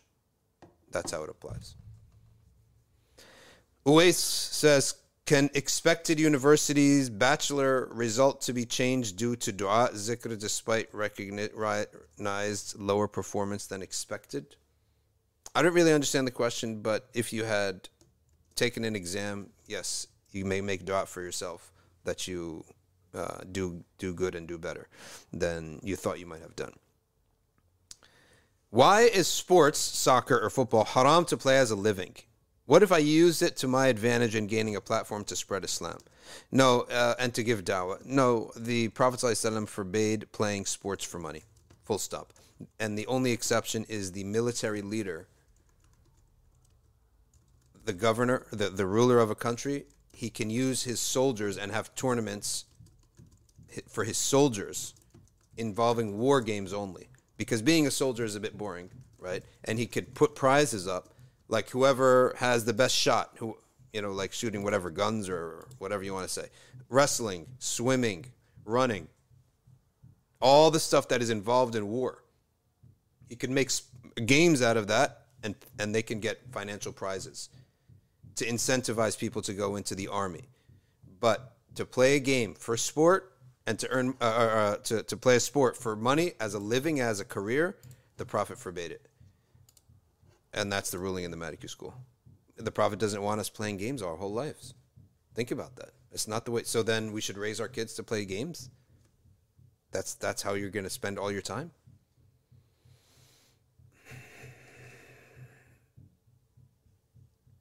Can parents demand that their kids follow a certain job or career paths? Parents can make their kids study something when they're young, but once that kid becomes old and he can earn for himself, khalas, there's no majal or no room for them to tell their kids what to do. All right, give me a 20-second timeout. Ryan, you could read something while I take a 20-second timeout. We need commercials so I could take a... That's what we were saying yesterday. We need board the commercials. Yeah. Why don't you show the video of Mr. Fatka again? And talk to them about it too.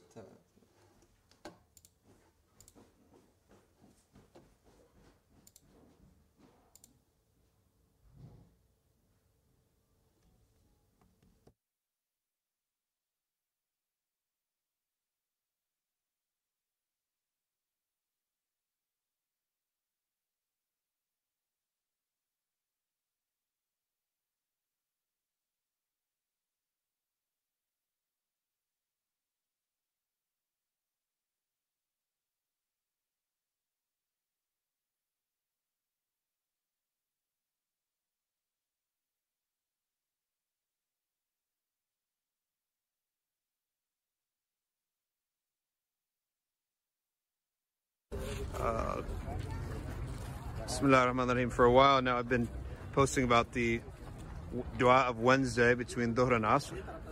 This is Masjid al-Fath. The tent of the Prophet was here, alayhi salatu wasalam, and this is where he made the dua for the Battle of Khandaq. This whole area is where the Muslims were, and then far over there was where the pagans were. So we can now go up and actually see the location of where the Prophet made his dua on Wednesday. He made dua Monday and Tuesday, and he received the bushra, the good news of acceptance, on Wednesday between Dhuhr and Asr. And this is the masjid. Just a little small masjid, but this is where the tent of the Prophet was, and this is where he made that dua. And people can come here, make their dua and pray. And we can now combine the time and the place of the ijabah.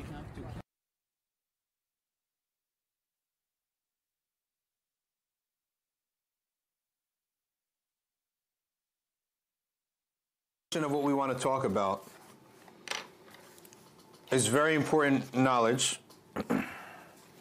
Nobody loves problems, right? Obviously, nobody loves problems. However, some problems, we are told, are actually part of the blessing, right? So some problems, we are told, exists. It's part of the blessing that Allah gave us. Some problems is just part of life. Some problems are for our benefit. And some problems must be fled, run away from. Okay? Must run away from. You must run away from it. Some people say running away from your problems. Is it good or bad? We say it depends on the type of problem. Like we said yesterday, okay, there's something called tafsil. Tafsil, there's ijmal and tafsil. Ijmal is in general. Tafsil is cut it up, divide it, okay? And it depends. So the question is, should I run away from my problems or should I face them head on? The answer is some yes, okay? And some you face them. Others you run away from them. Others you should even be thankful that you have them in the first place. Okay? So here's what we're talking about. The fitna, okay, of daily life. Alright? The fitna of daily life. This type of fitna is number one, built into everyone's life. It's built into life, whether you like it or not. Like getting a cold, stubbing your toe, these troubles, these problems, right? These things that bother you, okay? These basically bad things that happen. It's part of daily life, okay? The fitna that you have to lower your gaze.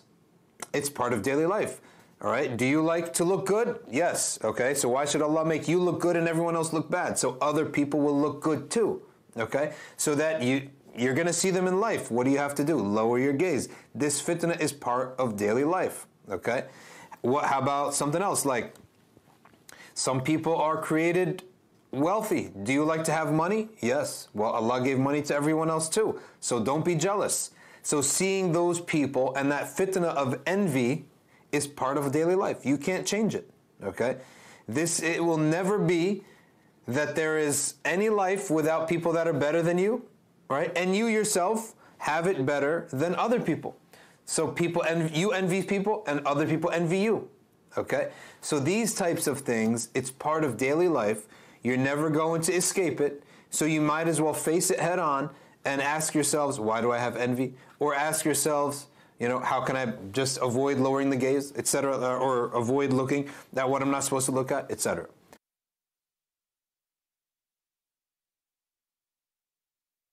Let's take this question. Sheikh, you just claimed that all the attributes of Allah are one. Yes, that is true. In the sense that there is no separation between the attributes of Allah. It's not like you don't separate between it. Can you expand upon? Isn't this divine simplicity? No, the attributes of Allah subhanahu wa ta'ala are unified. They're not separated. He is as-samad. Okay? There's no separating them. That's all it is. Y says, what do you do if you have a strong feeling that someone is the right person for you, but they reject you because they said they feel confident with moving forward? Well, go after them again. Stick after them. If you want something, stick after it. Go after them again. I know a guy who went after a sister for many, many years. She said no many times, but he kept going.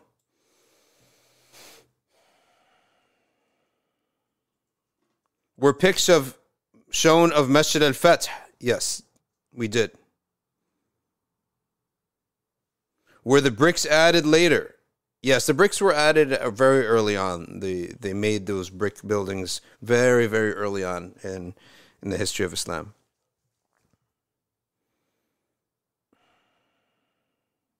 When is someone ready to join Tariqah? No, that's if you have a sheikh and you find that sheikh is helping you and it's benefiting you, then that's when you can follow that sheikh, provided that sheikh is effective and he's within the Sharia. Ryan Hilliard, Sheikh Nuh's translation, how does it compare to Ahmed Zaki Hamed? I didn't read Sheikh Ahmed Zaki Hamed. I didn't read that one yet. Can you take knowledge from someone that doesn't have a tariqah? Yes, of course you can. Sophia says, can you explain if the hijab is fard? Yes, hijab is fard in Surah An-Nur and Surah Al-Ahzab. وَلْيَضْرِبْنَ بِخُمُرِهِنَّ عَلَى جُيُوبِهِنَّ means that the default and the expectation and the understanding was that the women were wearing a headscarf that went behind their backs. And the Quran simply says, bring that headscarf in front of the chest. And as a result, the face, and the Prophet said in a hadith, that the face and the hands are what are permitted to be shown. Very simple thing. And it's not only that text, but it's all of the Sahabiyats dressed that way. And some of them covered their face and some didn't. Mothers of the believers covered their faces. But the Prophet did permit the face and the hands. And the Imams and the Shuyukh, they had wives and they had mothers and they had sisters. So this is something that's not just textual, it's passed down by generations. Abdullah says, a sister said man can also be a stay-at-home man and not work due to what they can write in the nikah contract. No. You cannot write that as a contract point. What can happen is the man falls on some hard times and the woman is on good times, right? And she ends up for a period of time sponsoring the man or supporting her husband. But the obligation, a marriage contract cannot negate an obligation or permit something forbidden, right? So that line of the contract is null and void, invalid. Null and void. To say that in this contract, I will not support you. No, that's no different than saying in this marriage, we will not have intimate relations. Null and void. That line of the contract is null and void. He must, by religious obligation, be doing that. Now, if there's a situation that comes up where he fell short and she happens to be wealthy, that's acceptable. That's fine. That happens to be just a circumstance. It's a circumstance, but not in the contract, not an agreed upon matter in the contract. Okay. That's an important exception to make. If you saw a dream and a vision and then you said it to somebody, can you jinx it? You should not say a true vision to somebody who may have jealousy towards you because they can give you hasad. But it will not alter the vision. It will not alter the meaning of the vision. What are the qualities and signs of the army of the Mahdi? They pray the night prayers. They do tahajjud and they observe the Sharia. Uga says, Giselle A, not Giselle B, is here, and we answered her question. A flash, she said, a second question, a flash of the Prophet ﷺ in and out of sleep, is it a true dream? The answer is yes. Uga Panda is making fun of how Sheikh Zakir Naik talks. Sinful? Yes, it's sinful. Yeah, if it's just for fun, imitating him in a fun way, in a loving way, yes. But imitating him to make fun of him, no. And the proof of that is that the Habaib one time were in Ramadan and they saw that the youth, the young people in Ramadan were stressed out. The rigors of the month was tough. So one of the shuyukh there saw a student lovingly imitating one of his teachers. So Habib Omar said, stand up and do the imitation, because it was out of love. And he did the imitation. And then Habib Omar said, now imitate me. Right? To show that was, if it's out of love, then that imitation is acceptable. But if it's going to hurt the other person and people perceive it as mocking them, then no. Zakir Naik, he has mistakes, by the way. He has a lot of mistakes that are pretty bad related to Yazid and Hussein. I don't know what his business was talking about Yazid and Hussein. But he also has a lot of good virtues. I'm sure a lot of people have entered Islam from him. And he has a massive organization, so there's a lot of good things about him too. Aren't we all mixed? Can we pray behind someone that doesn't follow a madhab? Yes, you can, if his salah can still be valid, even if a person doesn't follow a madhab, because the arkan of salah are not that many. The fara'id of salah are not that many. So as long as he's reciting the Fatiha, reciting the surah, saying the takbir, saying the tahmid, staying still at each moment, tuma'nina, you can pray behind him. Will this ummah last 1,500 years? No, that's just a speculation based upon some ahadith that are not even of the greatest strength. So don't even think too much about that. Don't even worry about the ummah. Worry about yourself. That's the attitude we should take. Let's just worry about this generation. Myself, my family, my friends, my community. That's what we should worry about. As for the time and length of the ummah, it doesn't matter, because we're going to die first anyway, right? And that's our end of time. For me, is my death. That's what's most important. Abdullah says, thank you. I always thought it was an obligation for the man to provide. It is 100% an obligation. And a woman should accept to live. When you accept a man, you're accepting to live at his standard, right? You're accepting that. So if a daughter of a doctor and a lawyer marries a guy who wants to, let's say, be a mechanic, she has to understand that that's how I'm going to live, right? And if she doesn't want that, she doesn't marry the guy. Simple. And if she changes her mind, she gets a divorce. Simple. That it's a good thing, but that's the result. If you change your mind, you know what? I tried to live as a mechanic's wife for a few years. I can't really do it. All my other girlfriends and stuff, and when I go, they all have a better life than me. Right, financially, they're more comfortable. Their clothes is crispier, so I can't really do it. Say, apologize to the man. I'm sorry. I thought this would work. It's not going to work. You find another wife, and I find another husband. It's not a problem. Right. Not that divorce should be that easy, but in the time of the Sahaba, it was not considered. It was considered like an arrangement. Right. You help me in this, I help you in that, and if it doesn't work out, it doesn't work out. In the Catholic world is what expanded marriage and divorce to be khalas. This is it. Yeah, that's because they can only marry once and they can't divorce. If you look truly at the life of the Sahaba, it was a bit more fluid. This was, okay, it didn't work out. Move on. I'm not promoting that because nowadays emotions could be really scarred up. Again, it's about, there's the text of the law, but then there's lived life, and we have to apply that. And that's why we have a living Senate. It's important. So we don't promote that we're going to now live that life of Islam like the Sahaba did in terms of marriage and divorce, right? Constantly marrying and divorcing. Because at that time, it seems like it didn't scar all of them emotionally that badly. But today it would, especially if you have kids. As a woman shouldn't publicly show herself on social media, says Safia, without a need. Say she isn't wearing makeup and minimally shows herself for lifestyle video, cooking, DIY. Is it allowed? Allahu Alam, if there is some kind of benefit and it is done in an Islamic way, and you can probably, maybe, possibly limit your audience to whoever requests to follow you, as there is an Instagram, and Facebook has that too. Then and you're trying to just show people how to like do something useful.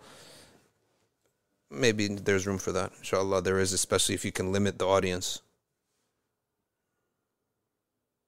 Prophet made dua that was accepted between Dhuhr and Asr on Wednesday. No specific dua is specified. You can make any dua you desire. That's correct. Are there any names of Allah that are superior to others? No, there is. We do not put. There are names of Allah that are preferable to recite in certain situations. For example, in war, you don't recite Ya Kareem, Ya Rahim, Ya Afu. No, you recite Ya Muntaqim, Ya Kabir, right? In sickness, right, you recite Ya Shafi. So in times and places, it is appropriate to recite one. And what's the proof of that? When نُنَزِّلُ مِنْ الْقُرْآنِ مَا هُوَ شِفَاءٌ وَرَحْمَةٌ لِلْمُؤْمِنِينَ. Allah says in the Quran, from amongst the Quran, not all of the Quran is shifa or mercy. Okay, it would be inappropriate to go to a wedding and open the wedding with at-talaqu marratan, right? A divorce is twice. Oh, it's a word of Allah. Yes, but there's a time and a place to recite each different thing, each different verse. Likewise with the names of Allah.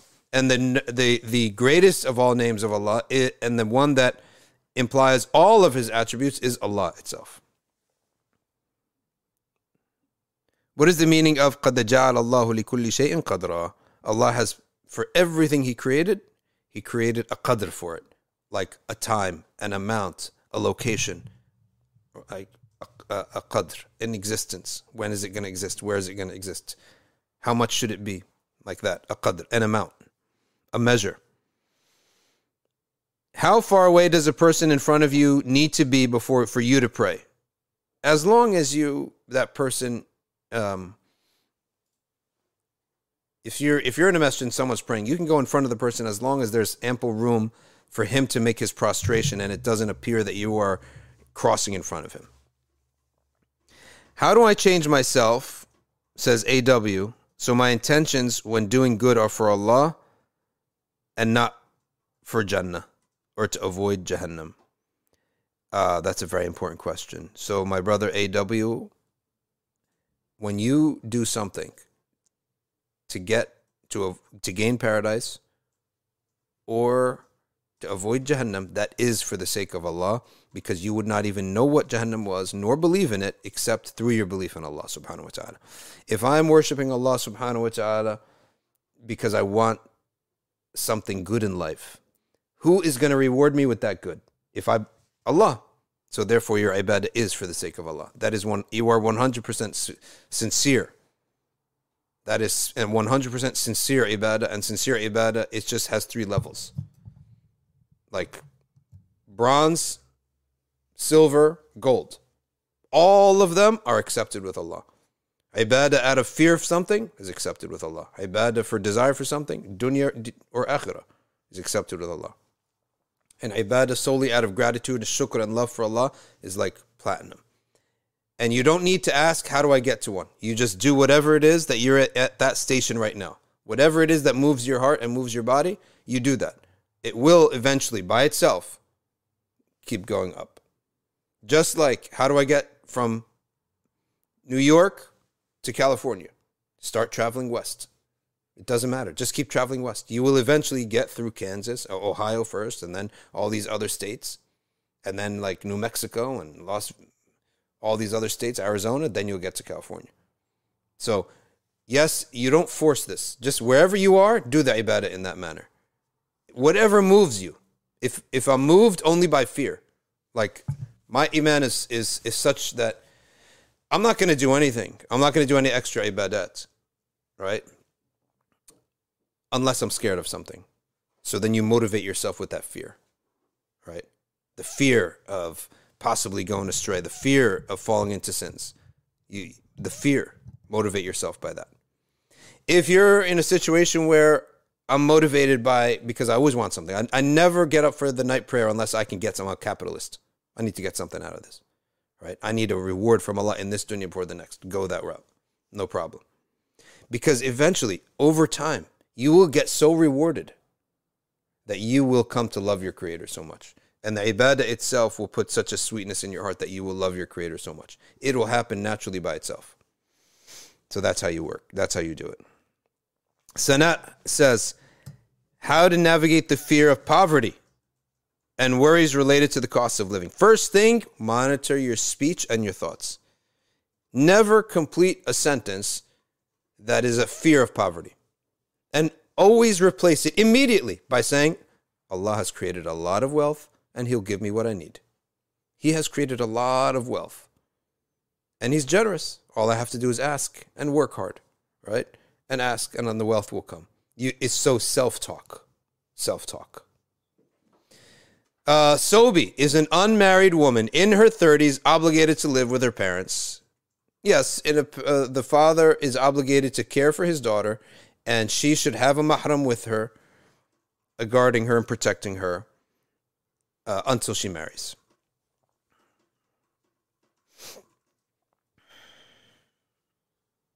Are there situations where she can live somewhere else?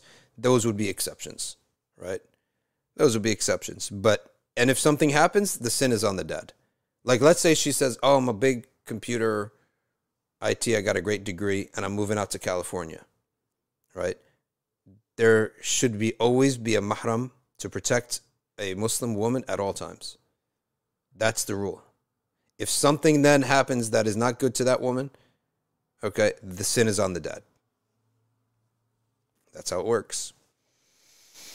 Ali Barney is about drop shipping, namely that the product doesn't exist. You sell the product, then they print the product, and then they send it off. There's debate about that, and inshallah, it is permitted. There is debate on that. And AW says, I heard there are 3 levels of intentions. Right? So, now I understand. Jazakallah khair. Wa iyyakum. Time check? 2:53. We got 7 minutes to go. What's the meaning of this ayah in Surah Ash-Shura? قُلْ لَا أَسْأَلُكُمْ عَلَيْهِ أَجْرًا إِلَّا الْمَوَدَّةَ فِي الْقُرْبَى. It means the Prophet is saying, I'm not asking you for any fees. I don't want your money. If you want to give me something, be nice to my family. Because Allah knows, and the Prophet ﷺ was informed, they will face a lot of tribulations after him. Think about this. Sayyidina Ali was killed by a Muslim. Sayyidina Hassan was poisoned by a Muslim. Sayyidina Hussein was killed by a Muslim. Sayyidina Fatima died young. Muhsin, the 3rd child of Fatima,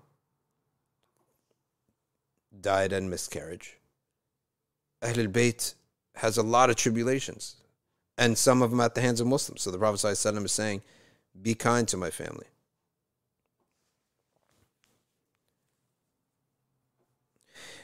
Enigma says, I'm always afraid of diseases, accidents. So you have to have husn al-dhan billah, and again, go with the self-talk. Allah will take care of me. Allah will bless me. Allah will help me. Allah will be there for me. Self-talk in the positive about the mercy of Allah and His generosity. Allah will take care of me. Allahu ma'i, Allahu shahidi, Allahu hadiri. Like that. Constant that Allah subhanahu wa ta'ala is going to take care of you. This is from the meaning of, this is the correct meaning of ana inda dhann abdi bi. I'm in the good opinion of my slaves.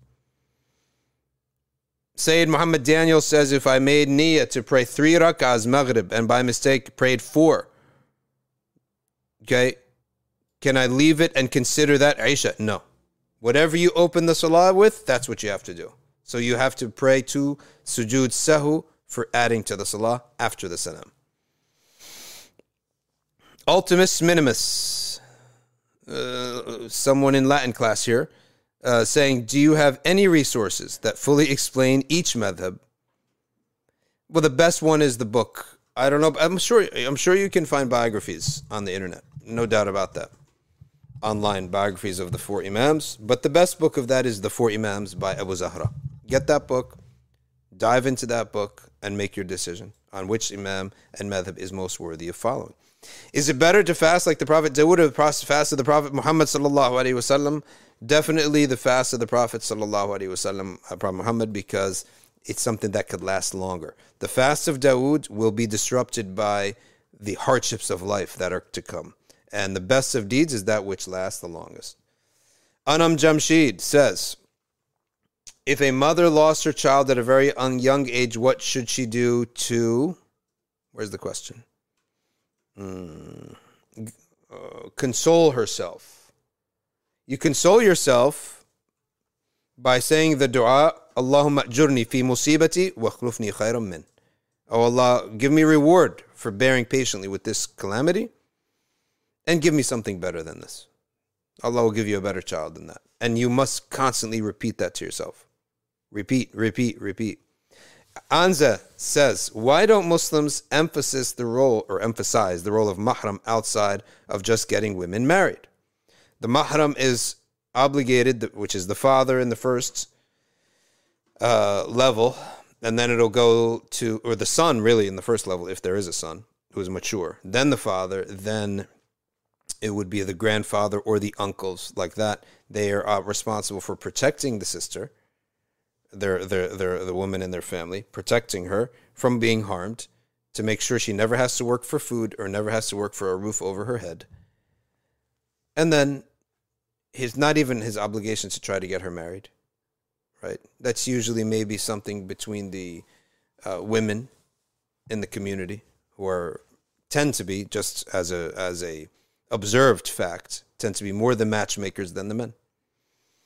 Does reading Surah Waqi'ah help against poverty? And the answer is yes, in the sense that it keeps reminding you of the akhirah, so you will be content with less. That's the wisdom behind it. And that's not even from the Prophet, it's from the Sahaba. Can you have mixed intentions in that you're doing deeds out of fear of committing sins, and you want things, and because you're grateful? Yes, of course, 100%. All of those are acceptable to be mixed in one heart. And I think everything is, right? At any given moment, your feelings towards Allah are all of these three things. Is mixing fiqh allowed? I'm Hanafi, but I'm traveling, and I want to combine. Yeah, and if there's a hardship, you may switch and do things the way of the Shafi'iyah. You could say there's a hardship.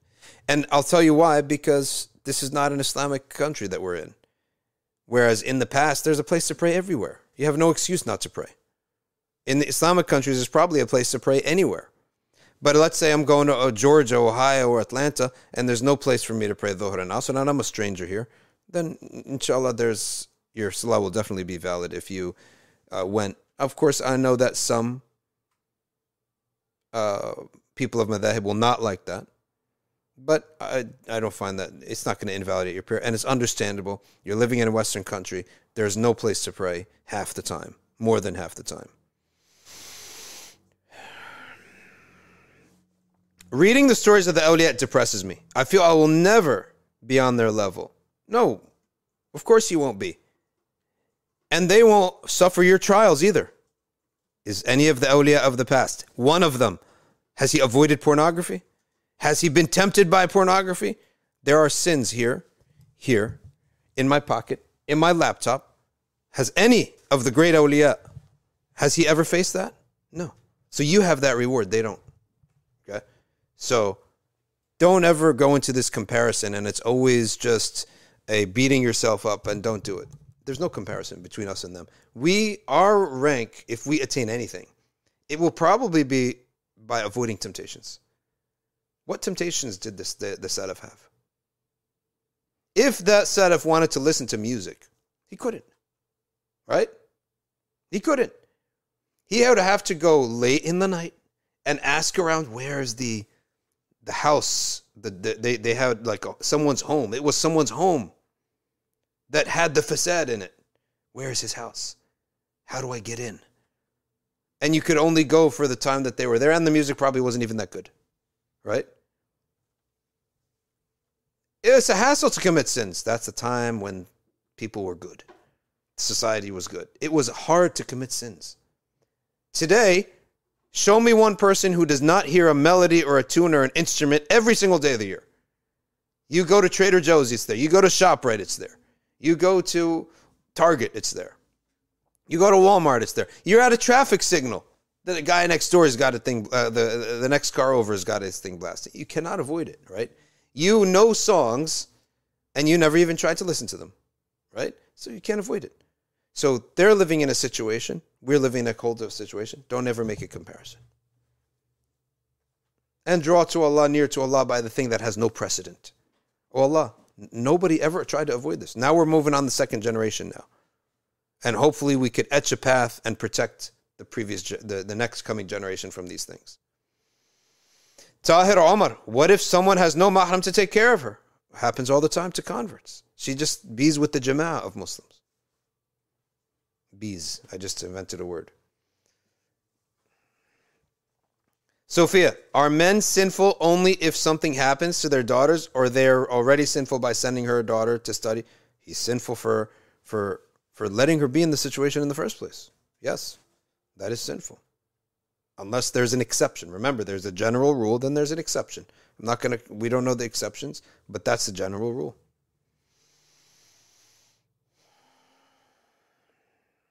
Al-Musafir. This is a kalam question. I'm sorry if it's a better place to ask. If we believe in correlation and not causation, how can we believe in propositional knowledge? I assume that he means there al-ilm al-tajribi. Yeah. Al-ilm al-tajribi it conflicts with the concept of that we don't believe in causation. Give us a definition.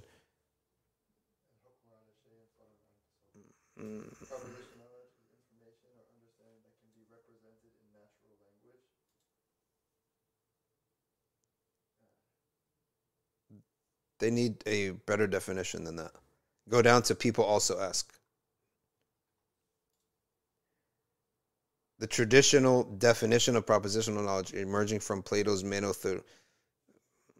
proposes that such knowledge that something is the case has three essential components. Can they please write English, these people? Just write English, right?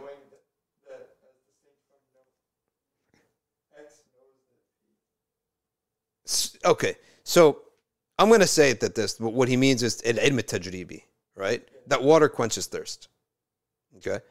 When we say water quenches thirst, we mean, if we're going to be theological about it, that Allah, if He creates quenching after drinking, after He creates drinking, right?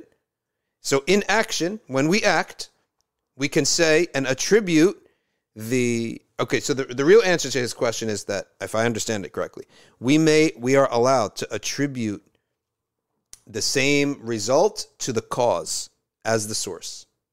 In the same way that Allah says in the Quran, قُلْ يَتَوَفَّاكُمْ مَلَكُ الْمَوْتِ. Allah say, the angel of death takes your soul. But we know the angel of death is an intermediary and not the cause, and not the source. He's just an intermediary. He's a cause and not the source. But you are allowed to speak like that. We're allowed to say water quenches your thirst, believing that water is the sabab that Allah created. Musafir, tell me if I understood your question right and if I answered it right. Or if I answered it, essentially. Gheed says, are we allowed to wear leggings without covering our thighs in front of other girls?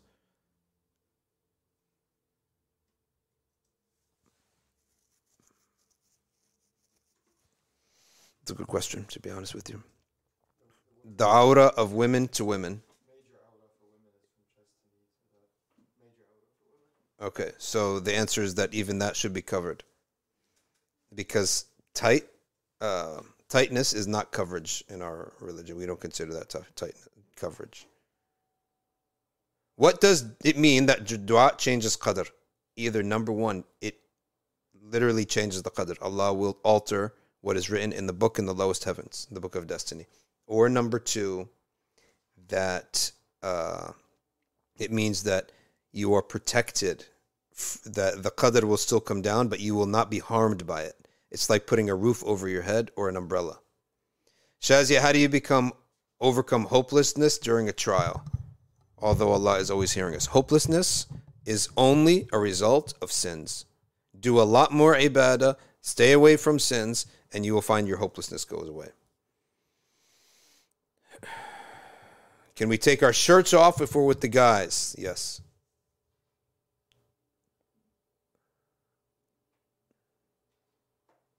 Can you share some Umrah stories? If it comes to my mind, inshallah, will help. But otherwise, it is now 3 o'clock.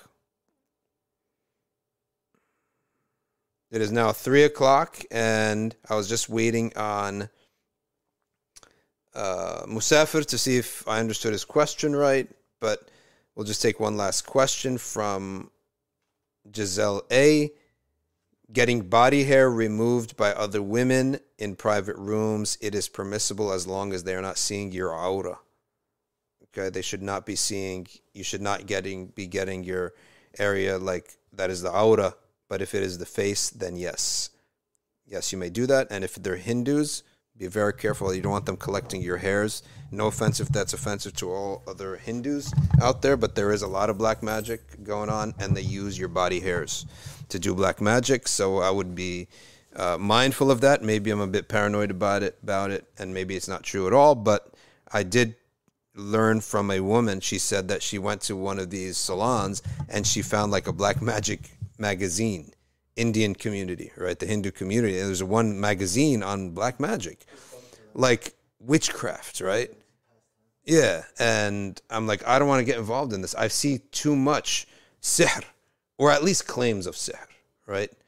And so I don't want to be involved with them. So Sophia says Moroccans are number one of the Arabs in sihr. No offense to Moroccans, right? They're number one in this stuff. So you just have to make sure you go to a trustworthy person who does not get involved in that stuff. You go in and they're like secular and they're not involved in any of that stuff. That's good. That's better. But it is halal for you to do it in a private room.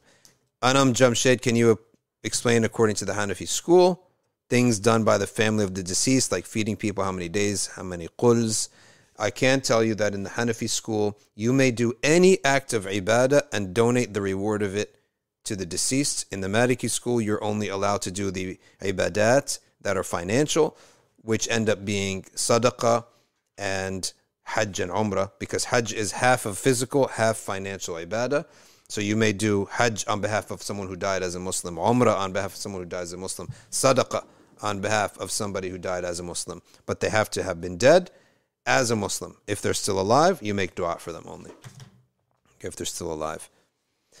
Thank you all very much. سبحانك اللهم وبحمدك نشهد أن لا إله إلا أنت نستغفرك ونتوب إليك والعصر إن الإنسان لفي خسر إلا الذين آمنوا وعملوا الصالحات وتواصوا بالحق وتواصوا بالصبر والسلام عليكم ورحمة الله.